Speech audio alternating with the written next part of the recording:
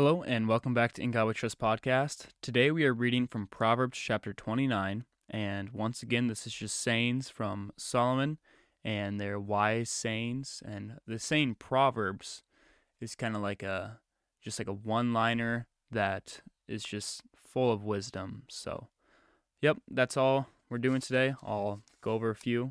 Let's get right into it.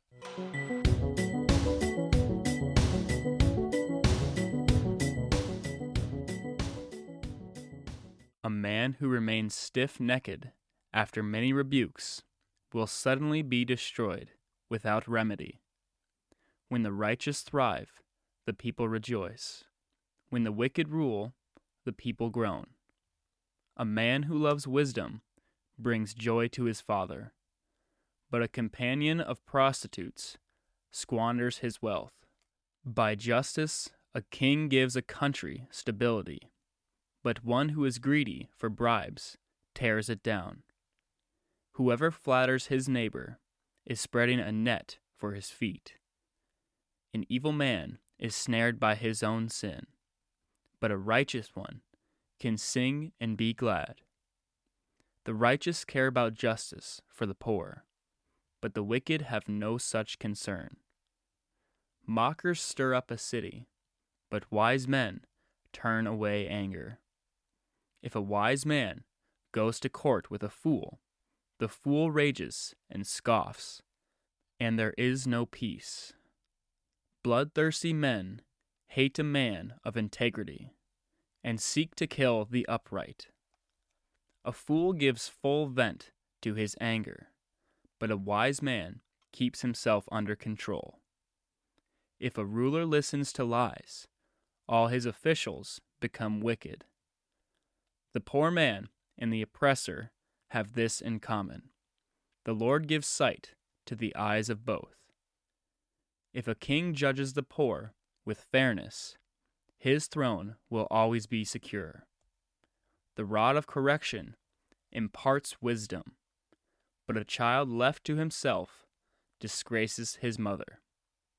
When the wicked thrive, so does sin, but the righteous will see their downfall.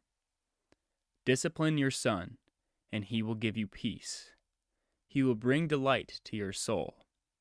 Where there is no revelation, the people cast off restraint. But blessed is he who keeps the law. A servant cannot be corrected by mere words. Though he understands, he will not respond. Do you see a man who speaks in haste? There is more hope for a fool than for him. If a man pampers his servant from youth, he will bring grief in the end. An angry man stirs up dissension, and a hot-tempered one commits many sins. A man's pride brings him low, but a man of lowly spirit gains honor. The accomplice of a thief is his own enemy. He is put under oath and dare not testify. Fear of man will prove to be a snare, but whoever trusts in the Lord is kept safe. Many seek an audience with a ruler, but it is from the Lord that man gets justice. The righteous detest the dishonest. The wicked detest the upright. Okay, so the one that I liked, it was just chapter 25 right there. My bad. Verse 25. This is chapter 29, verse 25 in Proverbs. And it is, fear of man will prove to be a snare, but whoever trusts in the Lord is kept safe.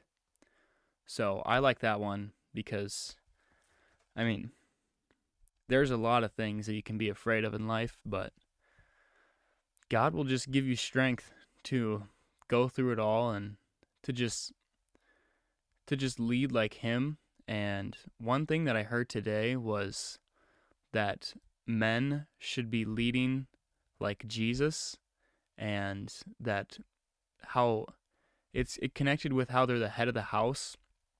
That doesn't mean that like we're completely over like our wives or anything like that, or like we're more important, but it means when like if someone comes and they're standing in the door and that means danger or something, that means like that's our job to step in front of the door and to take care of our family.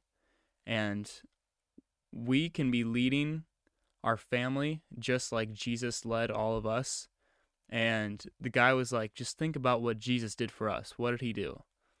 He sacrificed everything. He sacrificed his entire life. And that is what the man is supposed to do for the house. Just do anything they need to for their family and support them in any way, and just always be there and do anything you can to support them.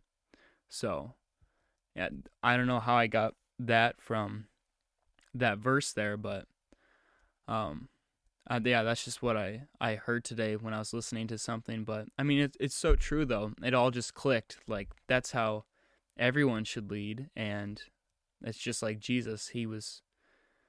He gave everything for everyone, and that's how we need to lead. And I think that people are kind of scared of doing that just because they don't want to be judged by man. But I mean, who really cares what people think? Because we are going to get judged by God someday. So wouldn't you rather get judged by God than by a man, you know? So I don't know. It's just all stuff you can think about throughout the day and pray to God about and ask for wisdom. So, okay, well, that's all I have for you guys today. I hope you enjoyed it. Have a great day, and God bless.